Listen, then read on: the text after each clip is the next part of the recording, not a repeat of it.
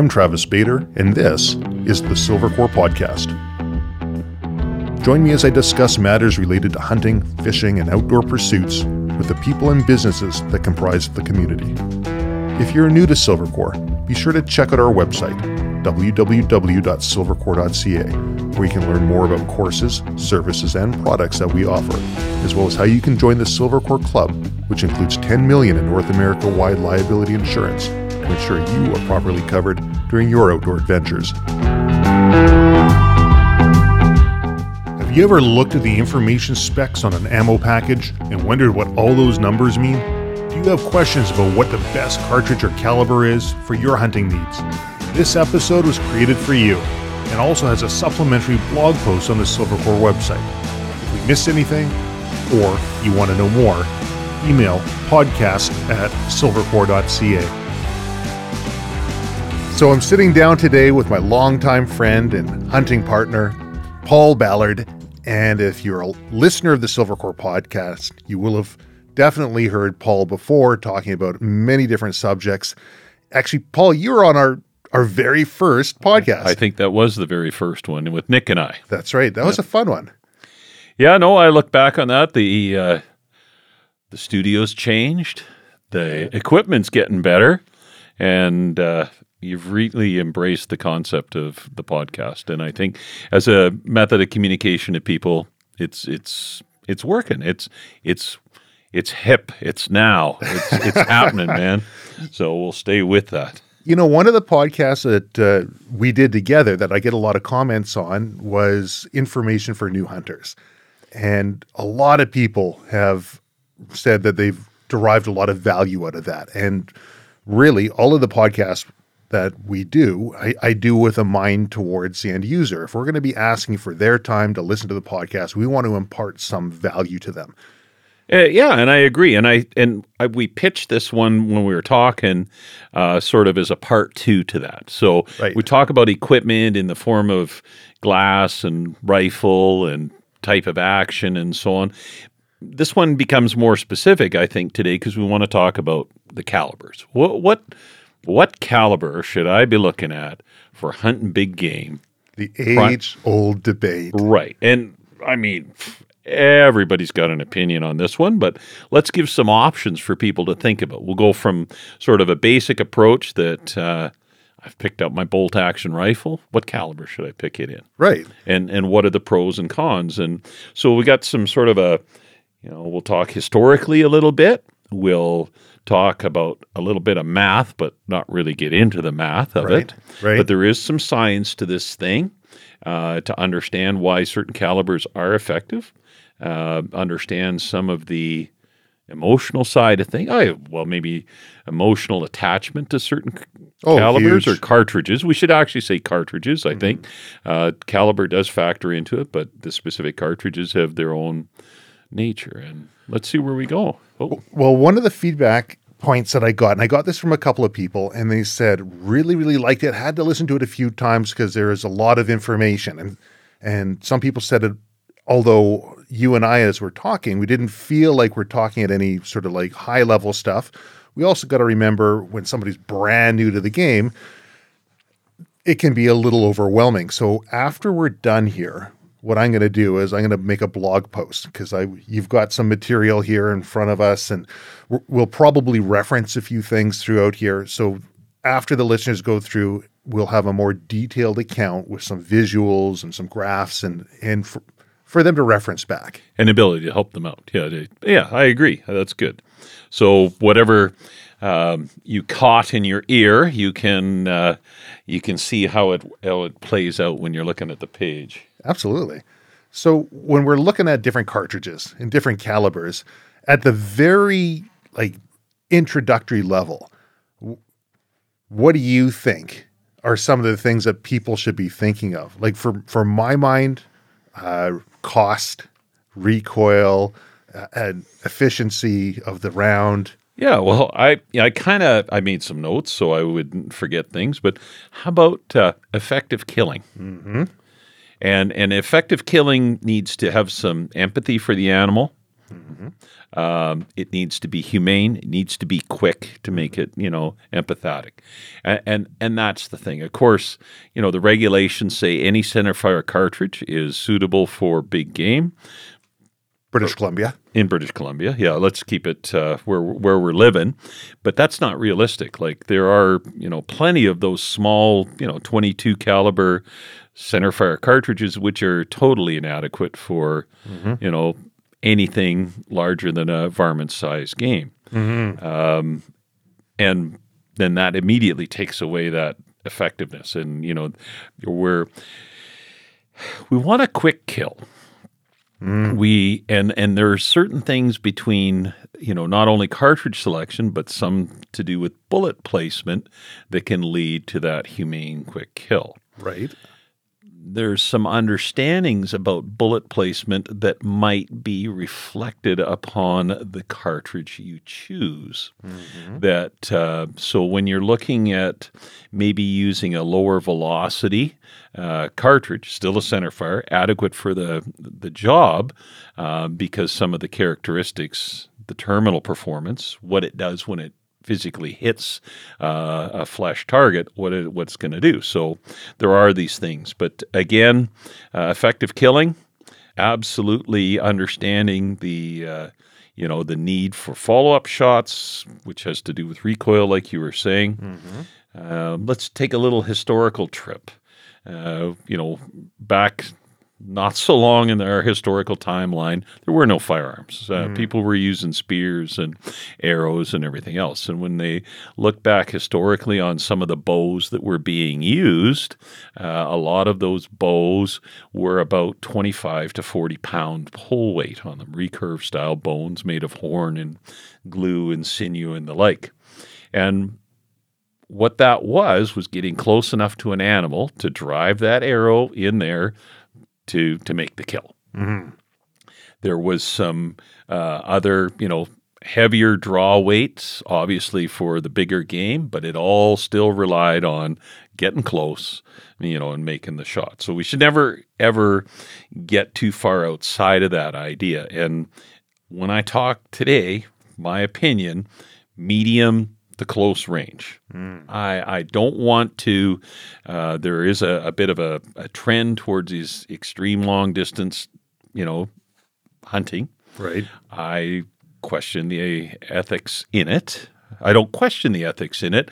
I think if you're not highly skilled and the circumstances aren't considered, then there becomes an ethical issue in it for me, trying to really reach out. Well, when you talk about medium range and close range, just for the listener.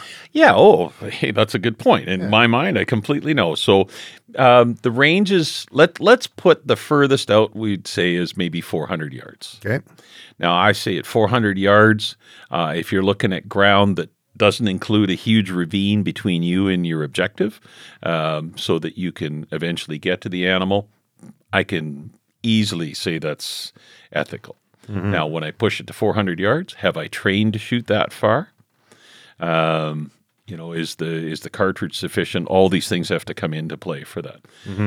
Realistic hunting ranges, my own experience, I think are under 200 most of the shots I've made. And in fact, a remarkable number of those shots have been right in that 60 to 100-yard range. Right. And depends on the terrain that you're in, the habitat the animal enjoys, all these things that are there. But to be ethical, to try and keep it at 200 or less is good. Right. Be prepared with shooting sticks, rests, all the other things to steady that shot if you're going to push it beyond those ranges.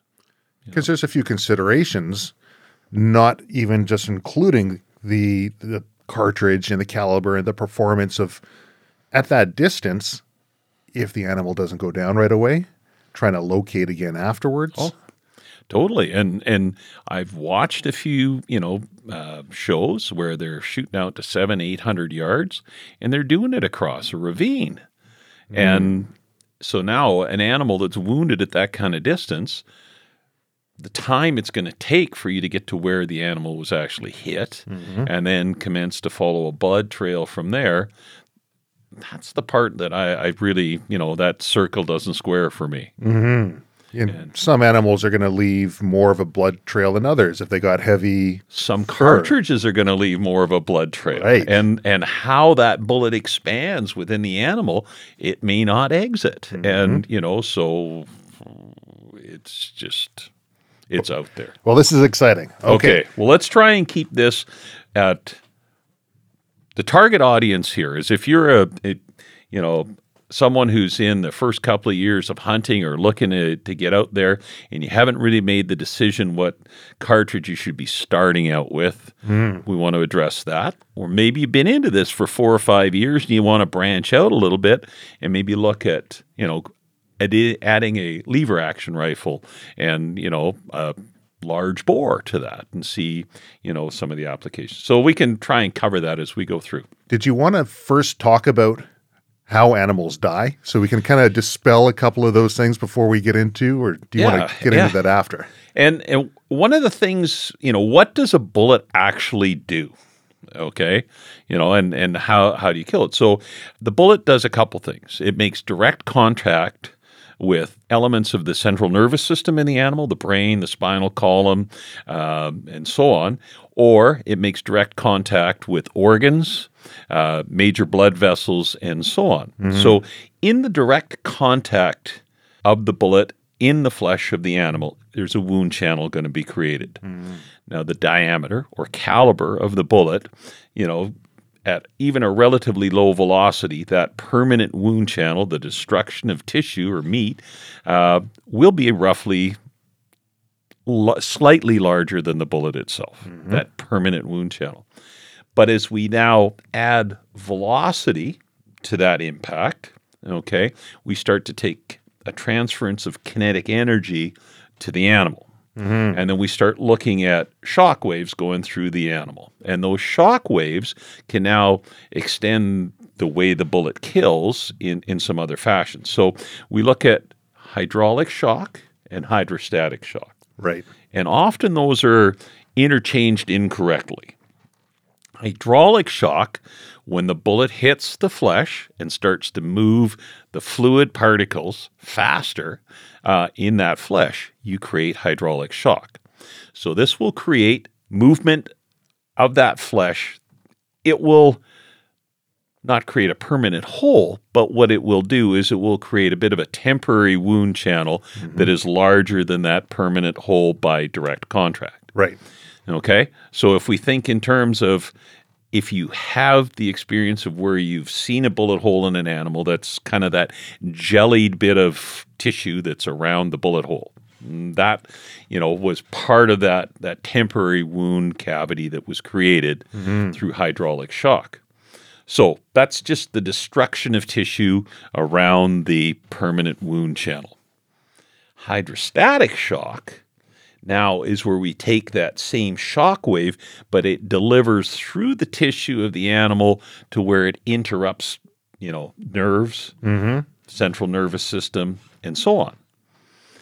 One of the interesting concepts of hydrostatic shock, when you talk about killing, is that knockdown or immediate instant collapse that we might see in an animal. And every hunter who's got a bit of experience can talk about that one time where the animal just dropped, like it had been poleaxed. And that's really a good example of that instant collapse. And that typically has been from some form of interruption of the central nervous system. A shot through the spine, a shot, through the neck, a brain shot, or a head shot. Those can almost in every case cause that instant collapse. And that's just like the little light switch being shut off. Correct. But instant collapse can also happen when we've hit in certain areas of the body where there's, major nerve clusters and so on, which can also cause that. But then it can turn around with that instant collapse and the animal returns to its feet and starts to move off. So we still need to consider bullet placement into areas of the animal, lungs, heart, and so on, that will bring on a rapid or quick death and allow us to get to the animal. Correct? So I've always looked at that, and we've got CNS, central nervous system, brain, spinal column, or, as you're saying, through hydrostatic shock, interrupting the central nervous system. And that's one way. That's the off switch. Yeah. The second way would be through massive cardiopulmonary decompression through hypovolemic shock. And that's basically the pressure in the creature drops to a point where it can no longer transfer oxygen to its brain, and it's good night. So the fastest way to introduce that is either through multiple holes, like draining a bucket of water, or through proper shot placement into heart and lungs. And then the drain is within the animal itself. Right. It doesn't have to drain out. So in the old days, when they were shooting, musket balls, muzzle loading, a big diameter ball that punched a hole in and punched a hole out, without particularly high velocity to create that hydrostatic shock. The bigger the width of the caliber, the more efficient it was to a point. And those were non-expanding bullets, right? We got to understand that those lead round balls, they would deflect. They would yaw in the animal, which would create a larger permanent wound cavity. The other side to it was eventually they went from round balls to conical bullets. Again, not intended to expand, but certainly capable of tumbling, going into yaw, which would then take the round diameter of the bullet and then turn it broadside, which would create a bigger wound, and so on and so forth. Yaw is not great for accuracy, but it's great when it hits an animal. Right. And if the bullet travels accurately and then begins yaw once it enters, and without getting in too much to the subject, that's a military, desirability, particularly in a full metal jacket type of bullet as well. So that's an interesting one too. So we've had people talking about Full Metal Jacket and the different theories on that. So originally we had smooth bores and we're throwing different projectiles down, different materials down, and someone said, hey, there's lead. It's cheap. It's ductile. It expands on impact. It's got great sectional density, which I'm sure you're going to talk about in some detail. A little bit. And it's just not super accurate. And then they decided, I know what we're going to do. Let's spin it. Let's spin it like we spin a football when we throw it, and it will eliminate pitch, eliminate yaw, and the inherent obstacles of an object in flight. And they did that by introducing rifling. And that rifling worked awesome until they came up with some heavier duty powders, some smokeless powders, and they found they're shoving that projectile down the bore so fast and so hard that it was stripping past the rifling, that soft lead, and couldn't engage. And some bright individual said, well, why don't we keep all those great properties of lead, but put a harder metal jacket around it? And that's when they came up with these Full Metal Jacket cartridges. And from my research that I've done, Full Metal Jacket is great. Doesn't expand as well as you'd want. And when we talk about the military side, just as a bit of an aside, there is a factory outside of, I think it was Dum Dum, India. And they decided to basically expose the tip so that we no longer had a full metallic jacket, usually copper, sometimes steel or nickel, that went around the bullet. But we have now an exposed tip so it'll expand more and do more damage. And anyone ever watched Joe Pesci in Lethal Weapon talking about getting shot in the hand with a dum-dum round, right? That's where that term came from. But for the military side, they figured out just was designed to do more damage than a Full Metal Jacket cartridge, and it was a Hague convention that said, Yeah, you needed to send people home in a more functional state. I think they were still reeling from the Civil War, where because the lead, instead of of preceding times a lead round ball, they were getting up large 75 caliber in some case, conical lead bullets, 400, 500 grain bullets. And just, even traveling at 700 or 800 feet per second, that would take somebody in the elbow and just tear the arm off. Right. The transference of energy of that massive amount of lead would create huge damage to the extremities. Whereas actually even taking one of those in the body, you'd probably still, might get a through and through penetration, certainly leak a lot of blood, but probably infection was going to get you in those days, right? Right. So they kind of, towards the end of the 1800s with the conical bullets, sort of found around 45 caliber was the optimum. And playing around again with it was that diameter with a rounded nose was giving you that hammer-like impact, the penetration that you wanted. Right. Again, all lead non-expanding bullets that would maybe turn into yaw a little bit. Maybe they'd hit a bone, they get a little bit larger, but they were giving an effective permanent wound channel with penetration. And that was happening at velocities, that were compatible with lead. As you say, you move into a full metal jacket. A lot of what they did in the military was they played with those pointed bullets. Hey, let's just call them pointed bullets because nothing was pointed till they started to do that. Right. Putting things like aluminum and everything forward into the point to change the center of gravity of the bullet so that when it did penetrate, it tumbled. Right. So instead of relying on a bullet that expanded, it was tumbling within. And, Stoner's famous, 5.56 cartridge, they talked about the tumbling bullets in Vietnam. And one of the interesting things is that 55 grain hardpoint bullet has the tendency on ballistics is when it penetrates, it goes into yaw, the stress becomes too great on the cannelure, and the bullet then breaks into pieces. And just so the listeners know, when we're talking about yaw, we're talking about essentially if you have a stabilized bullet in flight, spinning like a football, it doesn't have yaw affecting it. If that football's nose starts making a bit of a circle and kind of wobbling around, that's essentially yaw. Yeah, or skidding, a skidding car, a car that no longer that's a good one. Travels in a straight line, goes into yaw. When you see those tire marks where the back tire comes out off the track of the front wheels, that's yaw, going out of alignment. And then you brought up another term, cannelure. Cannelure, the shoulder, the rounded, well, it's not truly the shoulder, from the point to where the ogive? The ogive comes into the body. So the ogive is the kind of, we'll have all of these on the website. On the football, in Canadian football, where the white line is, that's the cannelure. How does that sound? From the point to the fat part of the football. All right. The rim around. So now we get into this jacketed bullet thing and they start playing with it for a hunting round. And this is where things change exponentially. Up to that point, we're relying on big diameter, penetrating efficiently. Well, what happens is when you get a pointed bullet, it penetrates in a much straighter line. So instead of relying on the energy transference of the big diameter, now we're heading for the vitals. And at different angles, we can become more effective. So by changing the center of gravity, when that bullet can now become more stable in flight, but now the tip is exposed to either in a hollow point or a little bit of lead at the end there.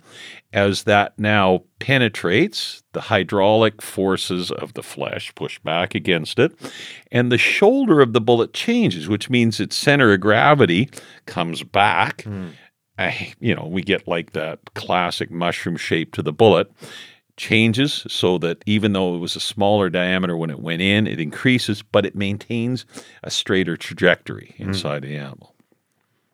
Which leads us to the ability to, at a bad angle on an animal, be able to rely more on the pointed bullets. And then bullets that have a boat tail on them that will again move the center of gravity forward on the bullet. Yeah, you get longer range accuracy.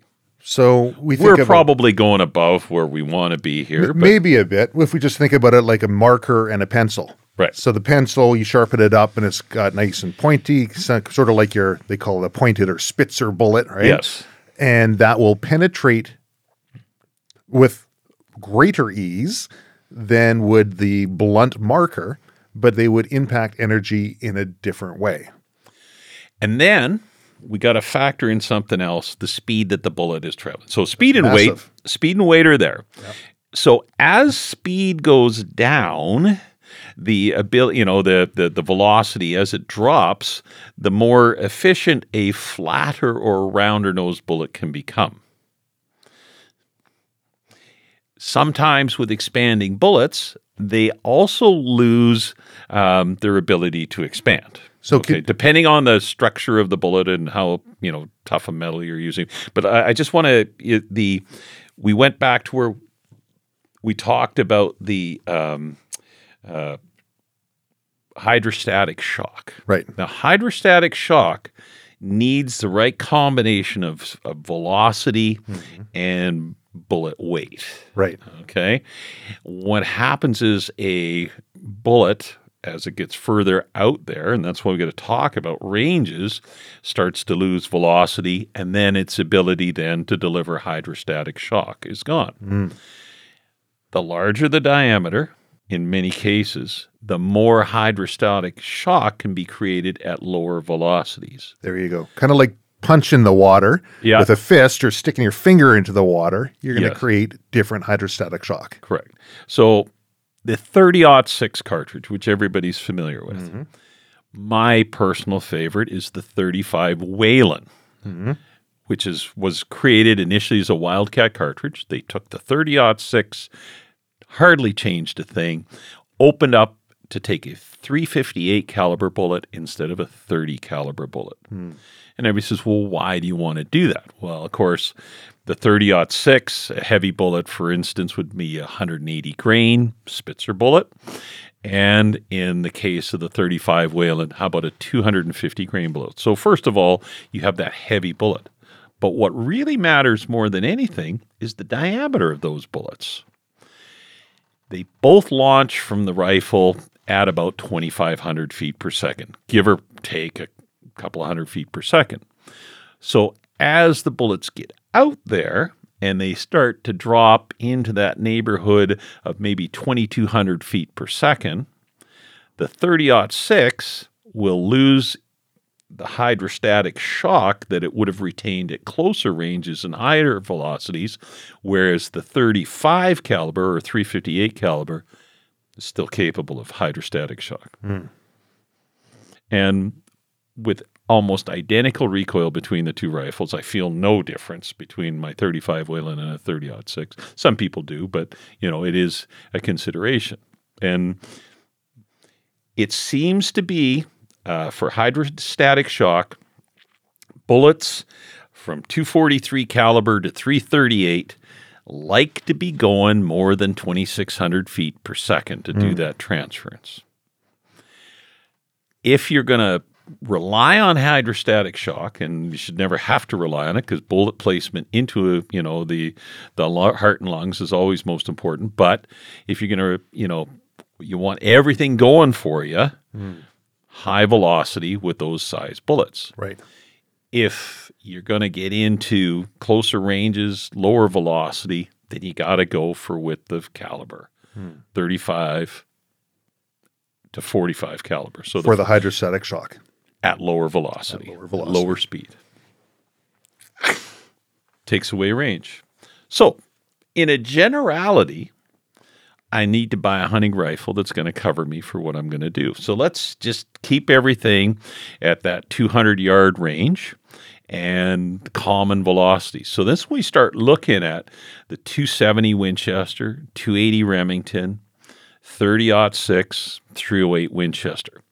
All of those in factory loadings, buy them across the counter at your favorite, ammunition retail source, can be got in a combination of bullet weight and sufficient velocities so that all the way out to 200 yards, hydrostatic shock is still on your side, along with penetration and expansion of the bullets. A little bit of research by looking at, what brand name you want to pick. But I mean, the Hornady, Nosler, all make ultra high quality bullets. Sometimes we're seeing, different ammunition companies buying these known name bullets and loading them into their premium ammunition. It has been my experience that if you look and there's a white box or a blue box that's $10 cheaper than all the other ammo, there's a reason for that. And usually what happens is the construction of the bullet is going to be disappointing at ranges beyond 50 yards. They'll all kill easily and quickly at 50 yards, well placed. But when you start getting into strange angles, non-typical angles, something other than a broadside shot, those bullets tend to let you down. And it doesn't matter what caliber they're in. They shed jackets, they break apart, they don't penetrate deeply enough, and it's a disappointment.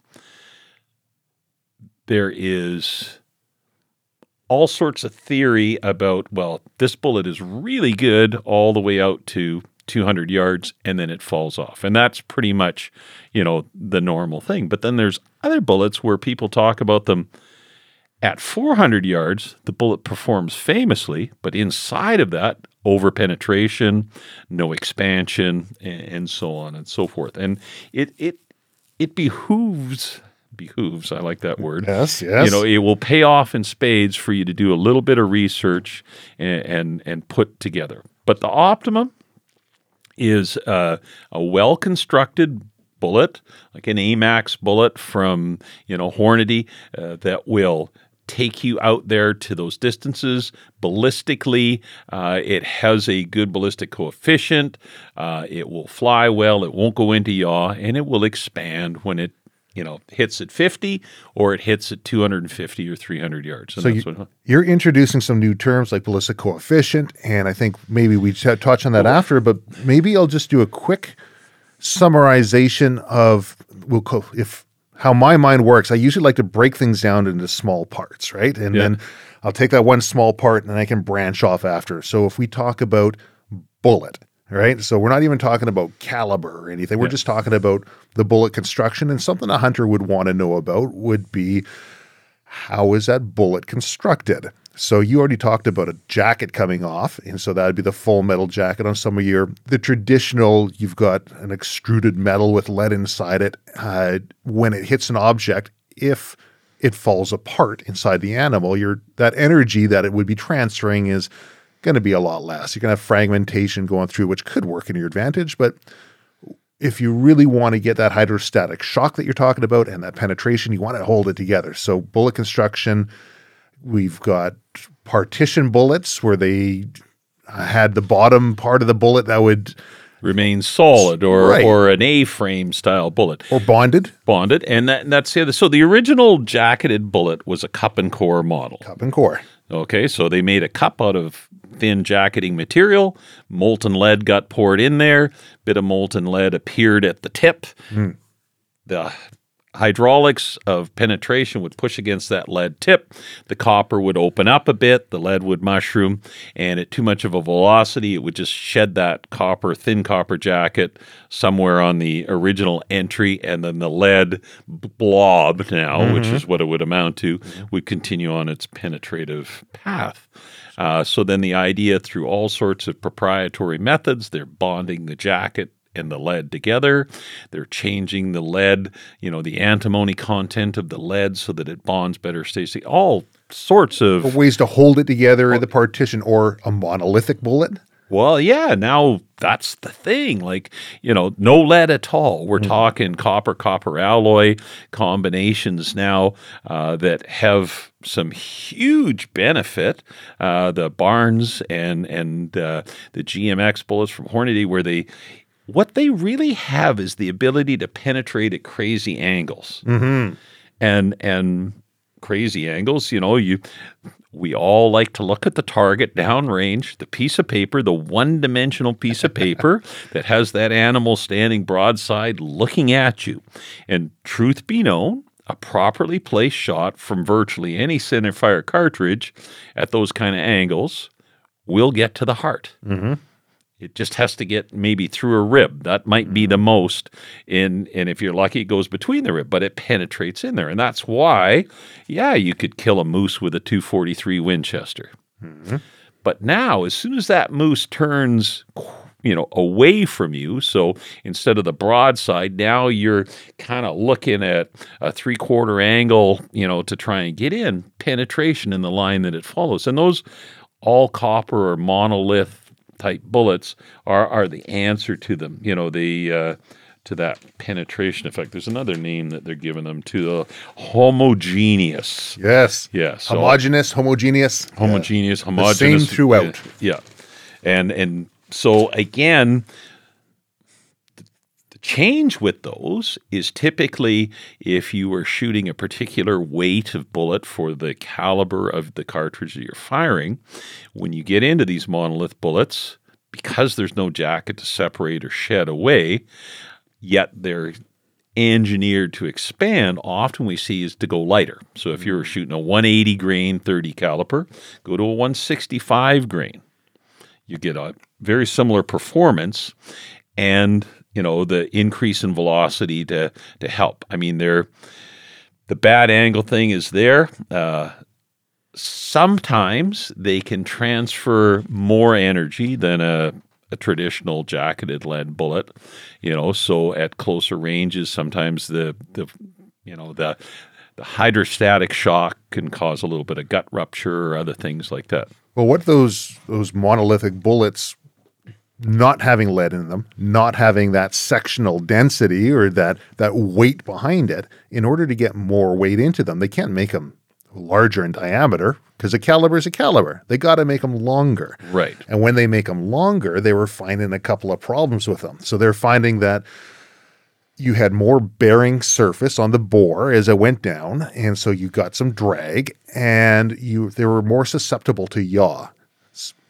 We got some smart people making ammo, and they've come up with some solutions to that, and they've cut little speed grooves in them. They cut grooves so they've got less bearing on the bore as it goes through. And again, lightening the bullet up as well, right. Allows you to introduce that spin from the rifling, more rapidly, more efficiently. There's all, the engineering that's in this. It's, from the days of guys taking a 22 casing and then actually forming their own jacket from that, in their garage. And a lot of guys were, the founding names of Nosler and Hornady and all those guys, they were garage experimenters, but they've since hired very, very established, knowledgeable engineers to move themselves on. So we've talked a bit about the bullet as in how it's made up. And what it does and what we achieve, what we want to achieve. But the other things in the bullet, so if we look at the basic construction, there's going to be weight of the bullet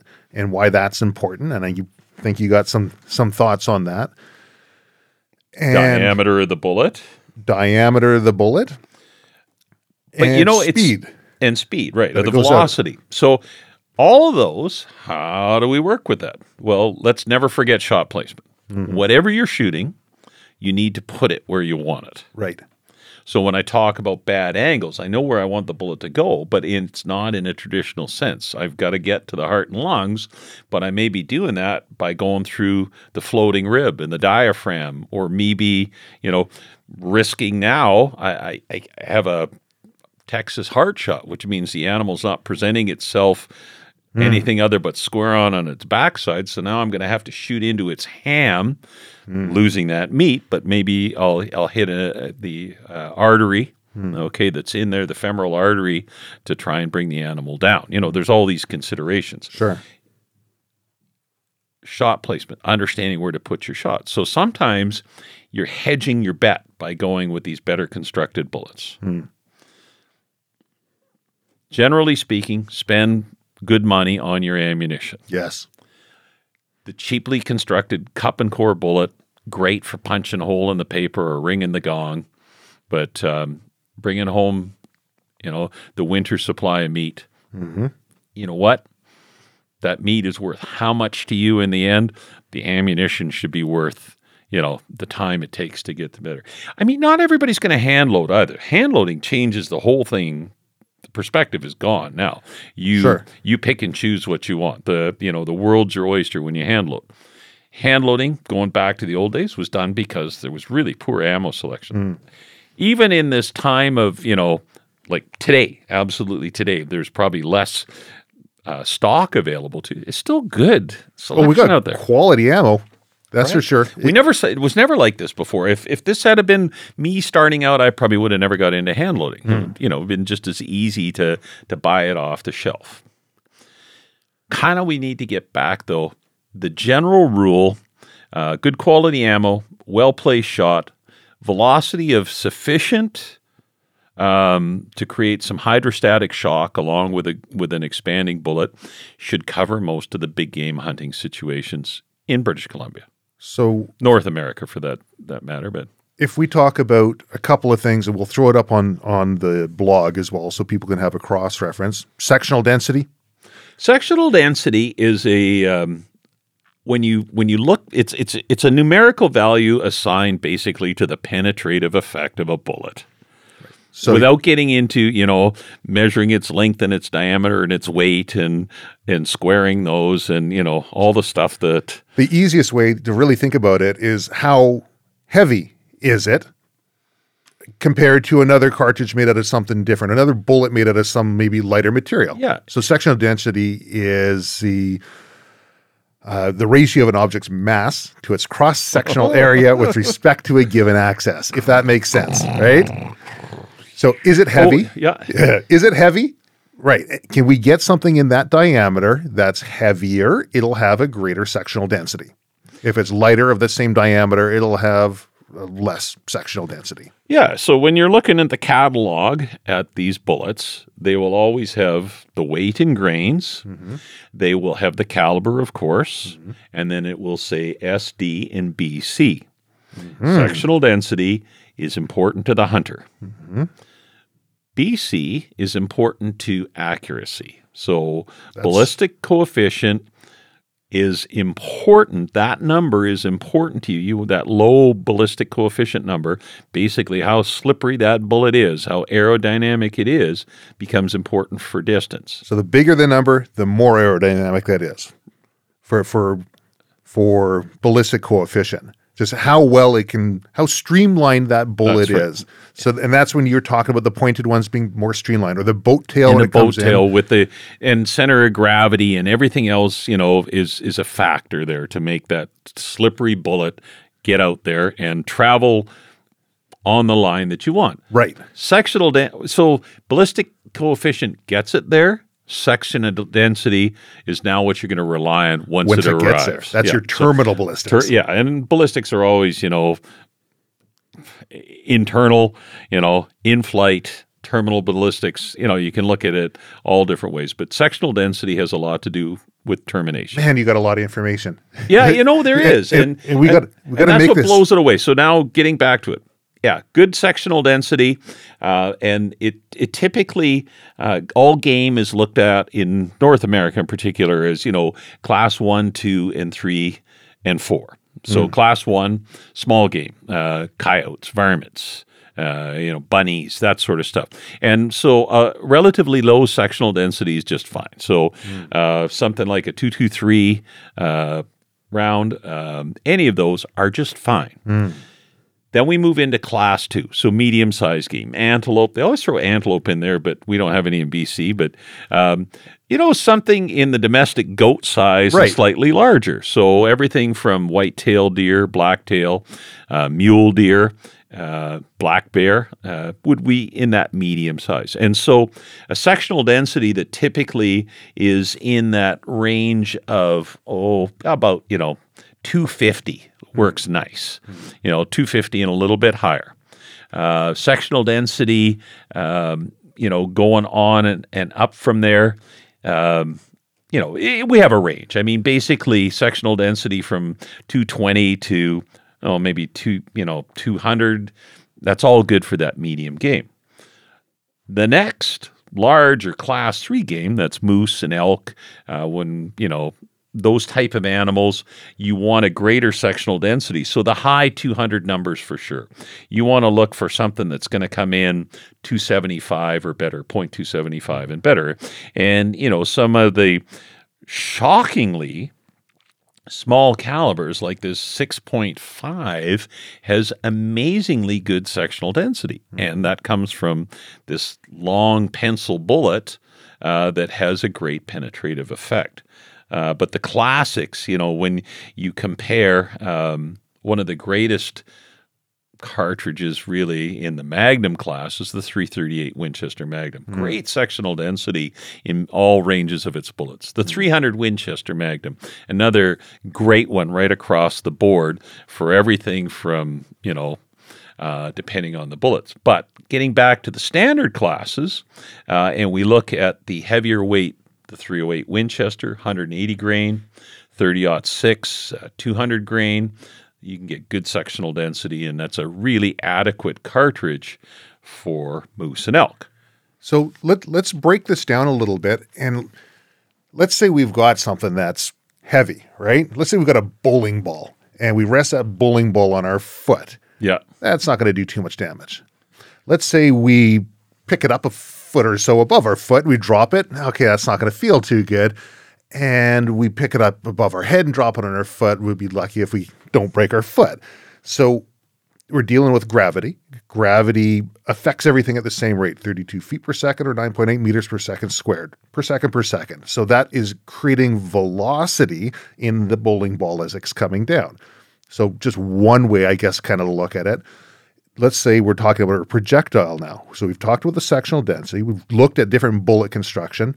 So now we've got a heavy object that's going out, but it's going very slowly. When it impacts, we're going to have maybe less penetration, but maybe different transference of energy than it would if it's going out really quickly. Really quickly, you talked about the primary and secondary cavitation. Yes. And I think you use a different word. Hydraulic and hydrostatic shock that follows. So if we go to a very big, heavy, slow bullet, we get the hydraulic shock is still there. Okay. Yep. And sometimes penetration with those heavier bullets is just the fact the retained energy. Harder to slow it down. Okay. So you might be able to, your kid comes racing at you on his BMX bike, and he's coming at you at 20 kilometers an hour, and your kid weighs 60 pounds, and the bike weighs 40 pounds, and you grab him by the handlebars, and you can stop him, right? Right. Okay. So now the kid is now grown up a little bit, and he's on his 175cc motorcycle, and he's coasting at you. Now the motorcycle weighs a couple 100 pounds. The kid's 150 pounds. Try and stop that at the same velocity when it gets there. So, we are seeing how that weight of the bullet can go on. Right. So let's say a 35 caliber to a 45 caliber bullet driven at a lower velocity, maybe less than 2,000 feet per second. You get that good penetrative effect by that heavy bullet. Right. Now, another thing you can do to get something out of that bullet is to increase the frontal surface of the bullet, make it a round or a meplat. Right. French word. We got to give credit to the French. We don't give enough credit to the French. They get enough credit. They were the ballistic forerunners of the 1800s. They were. And they were coming up with the idea of a 60% flat frontage of the overall diameter of the bullet for efficiency, transfer of energy at low velocity. Followed up by the great Elmer Keith in the, when his development of the 44 Special into the 44 Magnum. As a pistol caliber hunting bullet, the idea was non-expanding, all lead bullet, big flat front, 60% of the overall diameter. Which puts us into this, hey, I want to get a close range rifle. And, you can get a lever action. Traditionally, everybody looks at the 30-30. The 30-30 Winchester killed a lot of game in North America, all kinds. And one of the things that, traditionally because of the tubular magazine, there was a blunt or a round nose front to the bullet, lower velocities than we would see in some of the other centerfires that are out there. But it worked because of that big front end on the bullet helped to transfer the energy as it went through. 44 Magnum lever action is a shockingly good close range, and with an all lead bullet, shockingly good for the sub 100 yard ranges. Really not so good once we push past 100. So when we look at weight and we look at speed, the interesting thing with speed is that you square the energy. Essentially. Right. So if you double the weight of your projectile going out, you'll double the energy transfer. But if you double the speed, it's that speed squared. And that's you can get greater penetration with greater speeds. And I think this is where a lot of people start. The difficulty that people have is, number one, they start looking at the physics and they look at the math, and they're trying to apply that to something that might be a moving or stationary object at unknown distances with unknown makeups. And all of this extra stuff kind of comes in, and then it becomes the great debate. So hoping not to have the great debate with the listeners here, but just letting them know some of the variables that kind of come into place. I mean, we've talked lots about it. And like I say, but now let's take the great debate and dumb it down. Yes. Okay, so what should I buy? Well, see that 30-06 rifle right there? You like it because it looks good. It's a high quality, modern bolt action 30-06. You don't have to look any further, son. You're there. There you go. You got it. That's the short answer. And that is the short answer. But then the next answer is, well, how about that 308? Why shouldn't I buy that? Well, absolutely no reason whatsoever. What's the main difference between the 308 and the 30-06? It's that heavy bullet thing in the end. And so we've got 3 laws from Newton, right? First law is an object in rest tends to stay at rest, an object in motion tends to stay in motion unless affected by some other force. Law 2 is to do with the energy, essentially. It's the amount of acceleration of a body is proportional to the acting force and inversely proportional to the mass of the object. And third law is one that everyone knows, is for every action there's an equal and opposite reaction. So law 2 and 3 play into this decision because recoil. And I look at my Chuck Hawks recoil table here, and let me just see what he assigns to the 30-06 as opposed to the 308 Winchester. Chuck was a pretty prolific writer, wasn't he? Oh, yeah. And I mean, I think he actually stole a lot of the stuff too. But let me just put in a plug. If you got a question relating to firearms or fighter aircraft, you just put that question in and then add the words Chuck Hawks, and you will come up with some plain language information of great value. Okay, so let's go hunting with our 308 Winchester, 180 grain bullet being driven at 2,800 feet per second. The recoil, which is felt recoil, gets an assigned number of 17.5. With the 30-06 at 180 grains, it's 20.3. So let's go, for instance. So you're getting a bit more recoil. A bit, and really not much. So if you take it down to the recoil that you would get from the absolute smallest centerfire cartridge, like 17 Hornet or 218B, you might get 1.3 or 0.7 felt recoil. Which is nothing. Absolutely nothing. Barely over a 22 long rifle.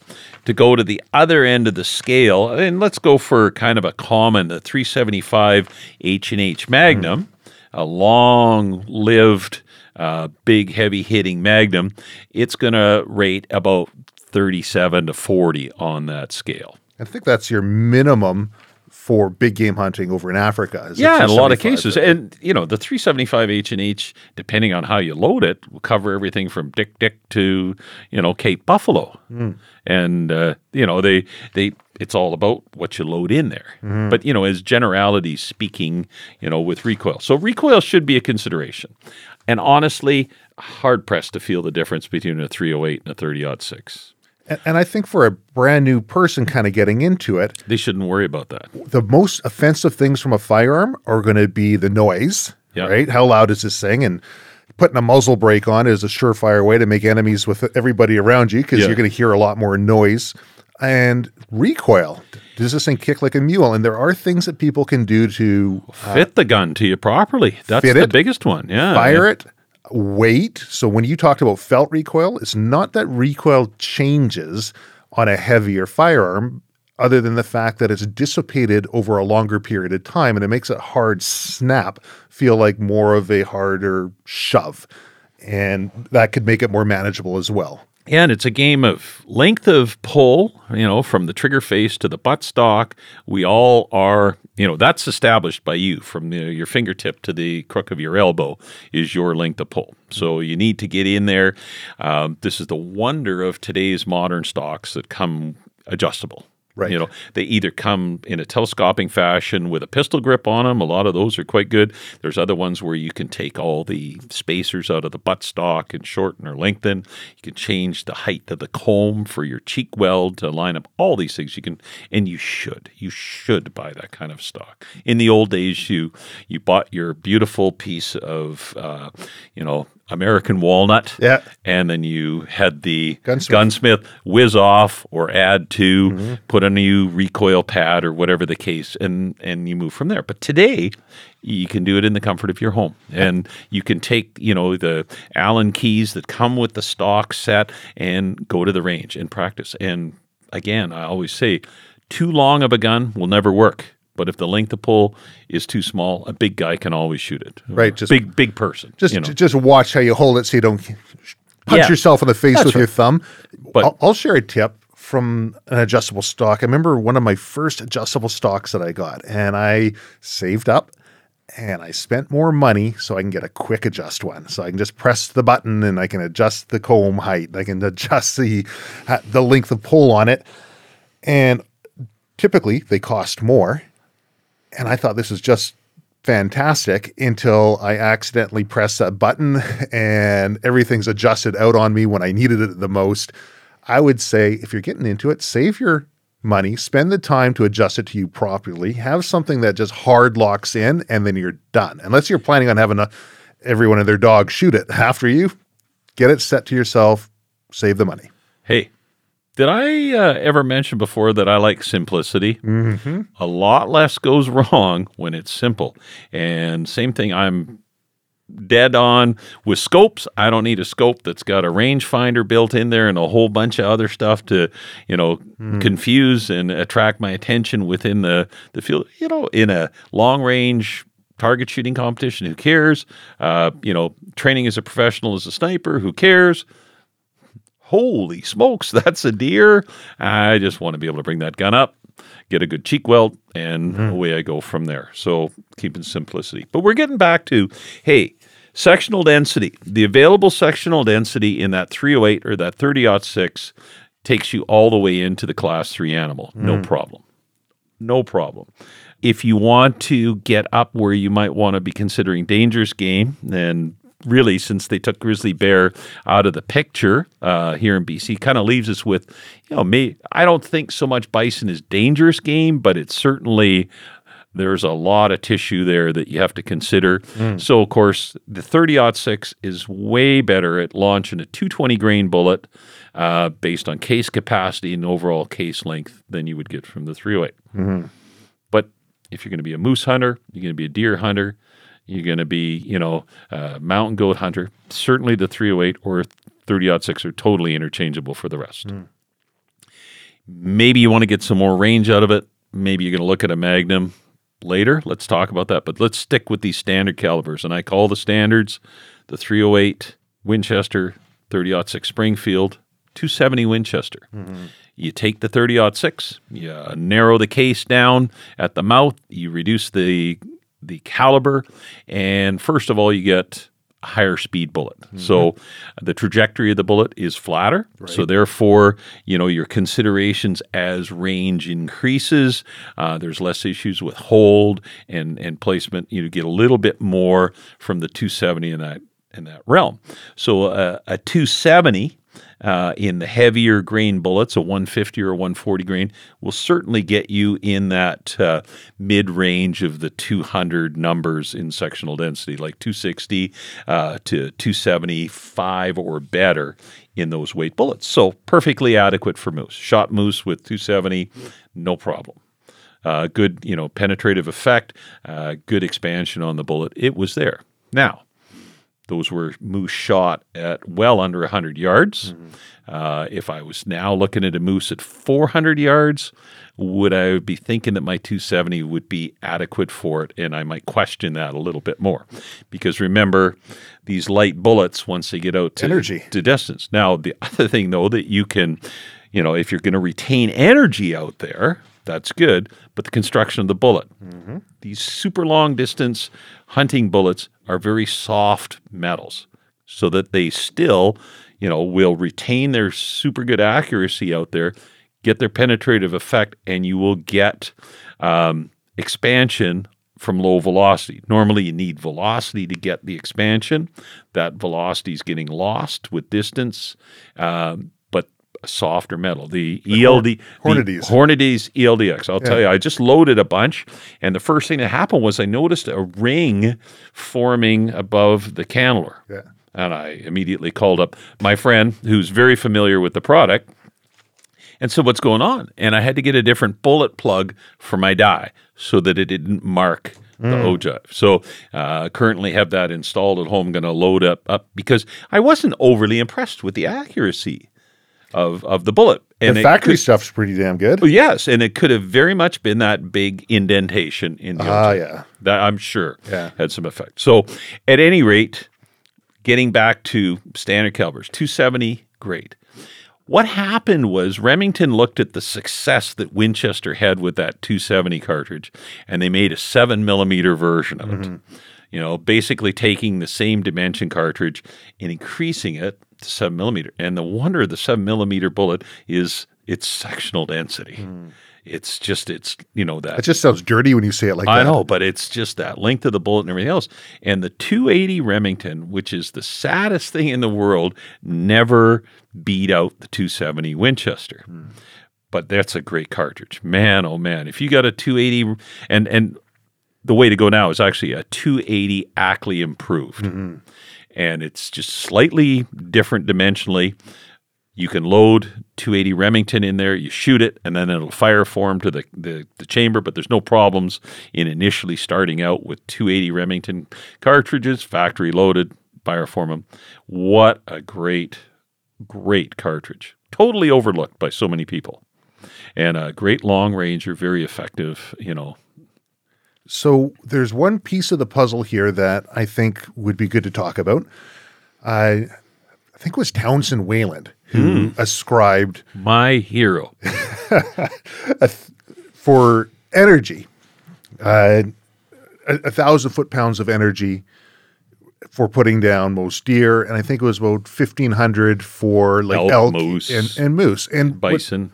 When people look at their ammunition that they get from the factory, there's going to be either on the box or they can go online and check it out, and they'll have the average energy, right? So you've talked about internal and external and terminal ballistics. Internal ballistics being everything that happens inside the firearm. The primer is hit, the powder is burning, the projectile's going out. It's all internal. We've talked about external ballistics, everything that happens the second it leaves the firearm. Gravity is affecting, humidity, elevation, wind, all of these things, and terminal ballistics as it hits the animal. And so the factory can't account for every little variance or length of barrel, but they'll give you a good, fairly close generalization. Like a grounding, yeah. Right. And they'll say, hey, at this distance, here's how much energy your projectile should have. So if you start looking at these charts and you just kind of use the SWAG system, the scientific wild-ass guess, and say, well, it's going to be about this distance. Will it have that energy? Well, I'm shooting on a deer. Will it have 1,000 foot-pounds of energy? Well, yes. Guess what? You've got a cartridge that would be applicable for deer hunting within that range. I think that's a quick way to dumb it and that's down. a good, yes, I totally like that. And, so you look at the box and, it's leaving at 3,000 pounds or whatever the case may be. Yeah. But certainly, we like to say it hits with a ton of energy at 100 yards. So you're still double what you need for a deer. At 200 yards, it's hitting, pretty much at a time. 308 hits with a ton at 200 yards, 150 grain. And then once you push it out to 300, it might be dropping down. Right. And you've still got more than you need with a 308 or a 30-06 in that medium weight bullet loading 150 grain, 165. You're good. So take comfort in picking the 308. Take comfort. One of the things that has always hurt a cartridge is if it was never adopted by long-distance target shooters. Or military. Or military to some degree. But the 308 became the love child for so many long-distance target shooters, and then they started to change it around. Now, good old 30-06 became the base for hunting cartridges. It was the best known, and I think in a lot of cases, particularly in the United States, the best known hunting cartridge. It started as a military. Right. The 270 wasn't a long distance target shooting, but it was a great long distance North American game cartridge. The 35 Whelen, another variant of the 30-06, the 338-06, another big bullet coming out of a necked up 30-06. Never was a long range target cartridge. Well, along comes the 308. And the next thing you know, 243. They neck that down. And man, you've got a great long range target shooting cartridge. 243 gets super popular as a light deer cartridge in addition to a varminting cartridge and long distance. Then the 6mm start to show up.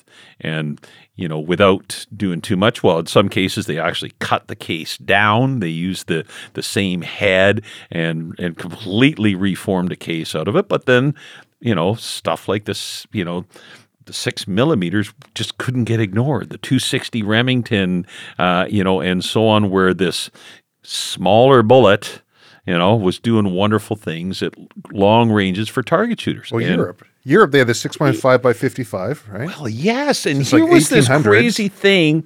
I remember all the surplus rifles that people would buy. Guys would turn up with these 6.5 Swedes. That's what everybody called them. 6.5 Swedes, yeah. Yeah, Mauser action, and kill moose like crazy. And you look at this thing, and how does this kill a moose? This hideously long, skinny little pencil bullet in there, and 2 words: sectional density. That's how it worked. So now, today, the new kid on the block is the 6.5.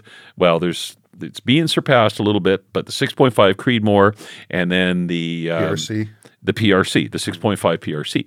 They are using sectional density to the nth degree in a super low recoil, relatively speaking. And here's the other kicker. Target shooters want repetitive accuracy. They like a nice stiff action. Well, if you take an inch or two out of the overall length of the action, it stiffens up. Sure. And, people say, well, why does the 308 Winchester seem to be a little bit more accurate than the 30-06? Well, it's that stiffness of the receiver. The short action. Short action could be one of those things. Now, there's a huge argument, too, in throwing the length of the action in the heat of battle. And although I have used that as an excuse for myself, I don't think it's true. Maybe if you're trying to throw a bolt on a, 378 Weatherby Magnum or something, that's a long throw on that bolt. There are some places where an inch matters, but I don't know if it's there. But again, so stiff action, 308 accurate.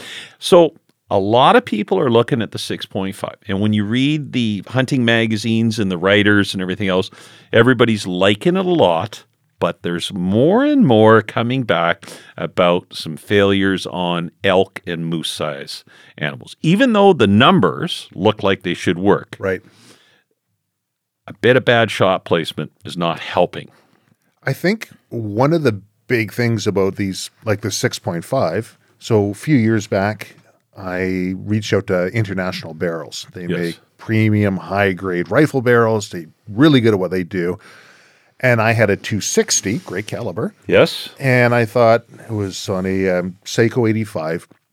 A friend gave me, and I said, well, let's try putting a 6.5 Creedmoor on this thing. See how your barrels work and see how this thing shoots, because I figured I wanted to set the thing up and let my wife or my kids shoot it because it is a lighter recoiling Oh, the cartridge. 260 is a bit of a vicious bastard. It's Well, the 6.5 is a little nicer. yeah, but that 260, boy, that's surprising for what it is, eh? So I ended up keeping it for myself. I liked it so much, and they got their own. But it came down to, for them particularly, shot placement and the ability to manage that recoil and feel comfortable shooting that firearm. My daughter, she's going to be 14 in a couple of months here, and she fired about 10 rounds off the standing, off a bipod, round after round, having the time of her life, saying, "Oh, this is so much fun to shoot."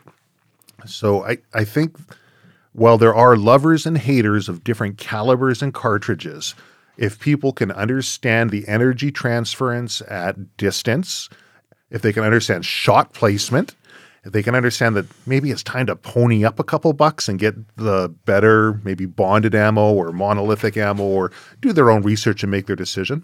Those are going to be, well, that's going to be the dominant cartridge. I honestly think. Probably the 6.5 PRC. It's probably going to... It's picking up, isn't it? Yeah, it is. It's in, so again, without having the tables in front of me, just to, but the writers, they say, if you already own a 6.5 Creedmoor, you probably won't appreciate the difference. But if you're thinking of buying a 6.5 Creedmoor, a lot of the writers are saying, well, and maybe you should get the 6.5 PRC because it's going to be just that much better. It's going to edge it out in the end. And therefore, what will happen is, bullet selections will be identical between the two. They're loading the same bullets, but it's case capacity and what you can establish from the PRC that might make it the better hunting bullet. And it'll have more velocity in that one too, doesn't it? Yeah. Yeah. So those factors are going to play into it. You could kill yourself by trying to stay on top of all these trends. And I did for the longest time kind of buy different cartridge, chamberings for my different rifles and then base hunts around that. And so I go back to it. My deer and black bear cartridge is a 308 Winchester. I love the rifle that it's in particular, and God bless the good people at Ruger for their designs, and I love that rifle. But that's my go-to medium game cartridge. I like to shoot iron sights, and therefore I like to get a little closer, so I do love my 30-30 Winchester. I use the Hornady GMX bullet, the gummy bear tip, but I have duplicated, through my hand loading, the same as the factory Hornady Lever Evolution 30-30. And you know what? Talk about bullet placement. I usually make a neck shot, and that bullet is just...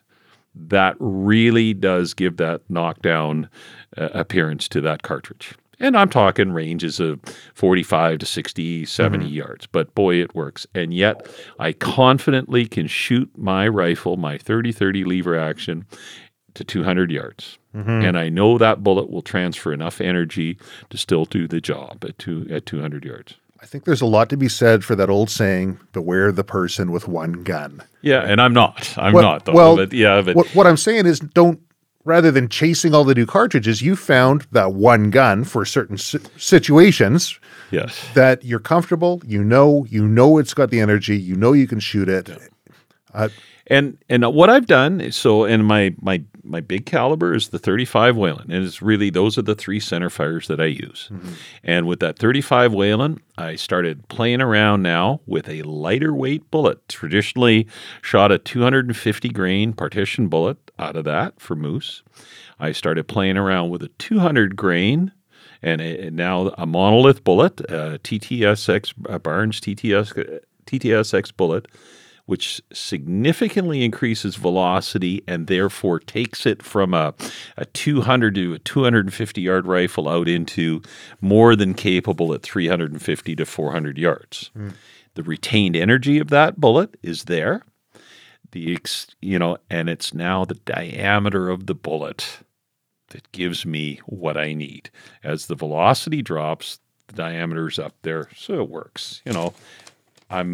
waiting for Hornady to get on the stick and make a better 358 caliber bullet. The only one they make now would be for, something like a 35 Remington, a lever action style bullet, but they're not really making a good, good ballistic coefficient boat tail bullet for that sort of stuff. Well, how about a couple of questions that club members have put forward? Because a couple club members caught wind, and one question was, do you want your bullet to transfer all of its energy into the animal and stop inside, or would you personally prefer to see it go through and perhaps create a better blood trail for tracking afterwards?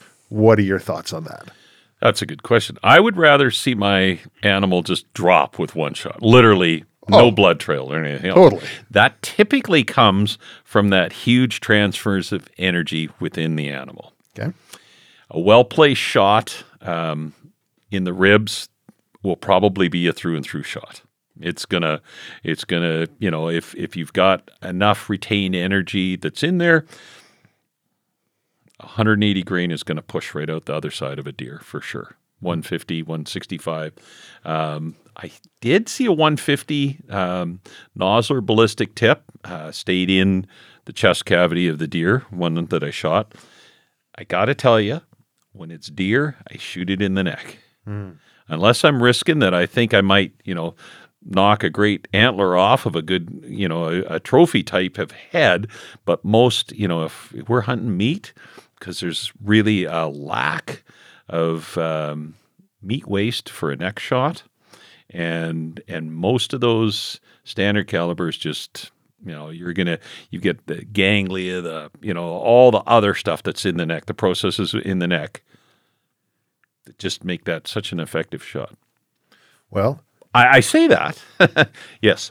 To answer the question, I'm off track. I want the bullet to transfer as much energy to the animal as possible in the first instance. So you want it to stop in the animal? I would like it to. So if I'm making a Hylar type shot, maybe forward of the shoulder and in, yes, I definitely want to have that happen, because I want them firing into those nerve clusters and the bunched up portion that's going to bring on that, catastrophic drop that I want to achieve. Yes, that's going to come from that. If I got too much, and that's going to come from combination of expansive effect of the bullet and the energy and speed of the bullet, it's all there. If I got a little bit too much speed, too much velocity on the bullet, it's going to blow through. Then I got the ability to track. And that typically, when you say, you're already almost always setting yourself up for failure when you say, well, I want to be able to track it. You see, in Europe, they actually pick different target areas. They consider certain things to be inhumane. Okay. One of those things being a neck shot. They don't like that. We typically, when we look at a broadside shot on an animal, we look at a line going down the back leg of the animal, and then I would always say up 1/3 into the chest cavity to get that lung heart type location. So, to be clear, the back of a front leg. The back of the front leg. Is that what I said? Okay, so the back of the front leg, that line. Europeans tend to look at the front of the front leg and draw up into there, which is that Hylar response, or the, that portion of the nerve clusters and everything that are in there. And that's what they tend to shoot for. And particularly when you spot an animal that's looking at you, you get a really good presentation of that frontal area that's there to make the shot up. Just one of those things. Interesting. Okay. Yeah, well, we can talk more on that, and it's really hard in a verbal interaction like we're having to talk about shot placement. We need pictures and drawings and diagrams and everything else. I'll see if I can do that on the website. Yeah, I guess. But more importantly, we're talking about the standard North American approach. And like I say, by all means, never forget those standard calibers. Look hard if you're concerned about recoil and size of the firearm at the 6.5 Creedmoor, but let's not forget those universal magnums. When properly loaded, are just fine for fairly close ranges, but when it comes down to that 400-yard shot, the retained energy, the expansion of the bullet, man, that universal 300 Winchester Magnum, if the recoil is not an issue to you, that is a great cartridge. Great cartridge. Well, let's talk about the next question. Oh, okay. So last question we have here. Oh. And it's to do with shot placement and bear hunting. Bears will have their fur and it will trap a lot of blood, make it more difficult to track, and they're a dangerous animal. So some people are advocating for shooting the bear in the shoulder and having a round that's heavy enough to penetrate through that shoulder and do the vitals. They said, sure, we'll lose some meat, but then I don't have to track this bear. I don't have to worry about having this thing maybe not be able to find it or having an angry bear when I do find it. Thoughts on that? No disrespect to black bears. They taste good. They're wonderful animals that are out there. I find them to be a bit of a sissy. Mm-hmm. They are actually one of the easier animals to go down. Mm-hmm. I still go back to I would rather put shot placement and energy transference into it. I shot a black bear at less than 60 with my, actually would have been my 300 Winchester short Magnum. And that bullet went in, and I'm talking 65 yards. So here's your through and through. That bullet went in, made a perfect entry hole of, 30 caliber, and made an exit of about, 8-inch caliber. Mm-hmm. It blew a big 3/4 hole right out the other side of the bear's rib cage. I mean, went through the heart and everything else. That bullet just carried everything out with it. That bear, like they do, and I see bears as they will immediately turn around. And this black bear was biting at that exit wound, weird enough, and then turned and bit at the entrance wound, and then it was dead. Mm-hmm. Bears, when they take off, if they're wounded, usually take off at a very high rate of speed. They leave a pretty good bear trail that you can follow, whether there's blood in it or not. One of the things I see, is you get to where you've actually shot the bear, you get down low, and I always say, if it's tight cover, there's a tunnel. You can just see, they just clear out a tunnel in the direction they went. Does it make it easier to track if they're bleeding? I don't think so. I think it's all about shot placement. I got to default back to this. Right. So I wouldn't. I would in an imminent bear attack. I would shoot for the shoulders. Absolutely. I want to plant that bear or break its legs so that the wheels are gone and it can't come on me. I'm all about that. But if I'm going to hunt the animal, I want to drop it. Hey, yeah, I want the meat. I want to drop it. And again, that's where the hunting part of this comes into. We always say, do I want an adrenaline-charged animal for the table? Never. No. Never. Right. I want to get that animal while it's, relaxed, eating, grazing, doing whatever it is. And even if it's a bear, I don't want to jack the animal up. So the chance of getting in there, spotting, being a little bit patient, let him change his position. If it's a bear that it's not going to give you, you're able to take it, you feel good about the shot, it's not the best shot, maybe you are going to have to try. But we should never think in that. We want the quick kill, not the slow kill. Remember, a bullet can also kill through blood poisoning. That'd be a very slow. Right. And again, a lot of, a poorly placed shot, a gut shot, man, that animal can go a day or two before it dies. Yeah. So, no, you want enough gun for what you're shooting as well.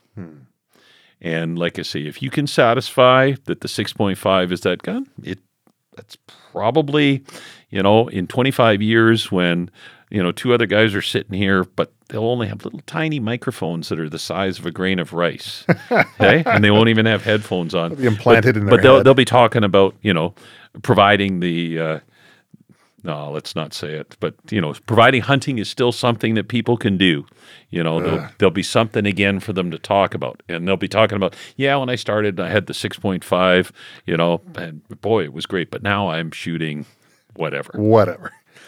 All right. Well, does that get most of the information out? I don't know. Probably way more information that you wanted to put out. But we're always open to question here at Silvercore, I hear. And that is the beauty about being a Silvercore Club member is you guys get preferential treatment for any questions coming through. Right. So we can blog those. We can put them in writing and we can answer them. We get you thinking here. I really, like I say, continually. How many people have I taught the, Canadian Farm Safety course to who, say, I want to get into hunting? How many people have I taught the core program to? I want to get into hunting. And it's always the same question. It's always the same. Do I get a 308? Do I get a 30-06? And really it's those standard calibers. You can't go wrong. Manageable recoil, performance downrange. You're good. You're good. And then when you kind of get, the addiction, start looking at the other stuff. Paul, thank you very much for sharing your knowledge with us on this Silvercore podcast. That was my pleasure. And what's coming next? Ooh. Why don't we get the listeners to let us know what they'd like to hear next? Would you like to hear something maybe about getting yourself ready for your first self-guided fly-in northern adventure? Ooh. That could be something. That sounds good. We could talk about that. And you got a lot of pictures we could throw up as well, too. Yeah, I'll dig those out. Yeah. Okay. That would be fun. All right.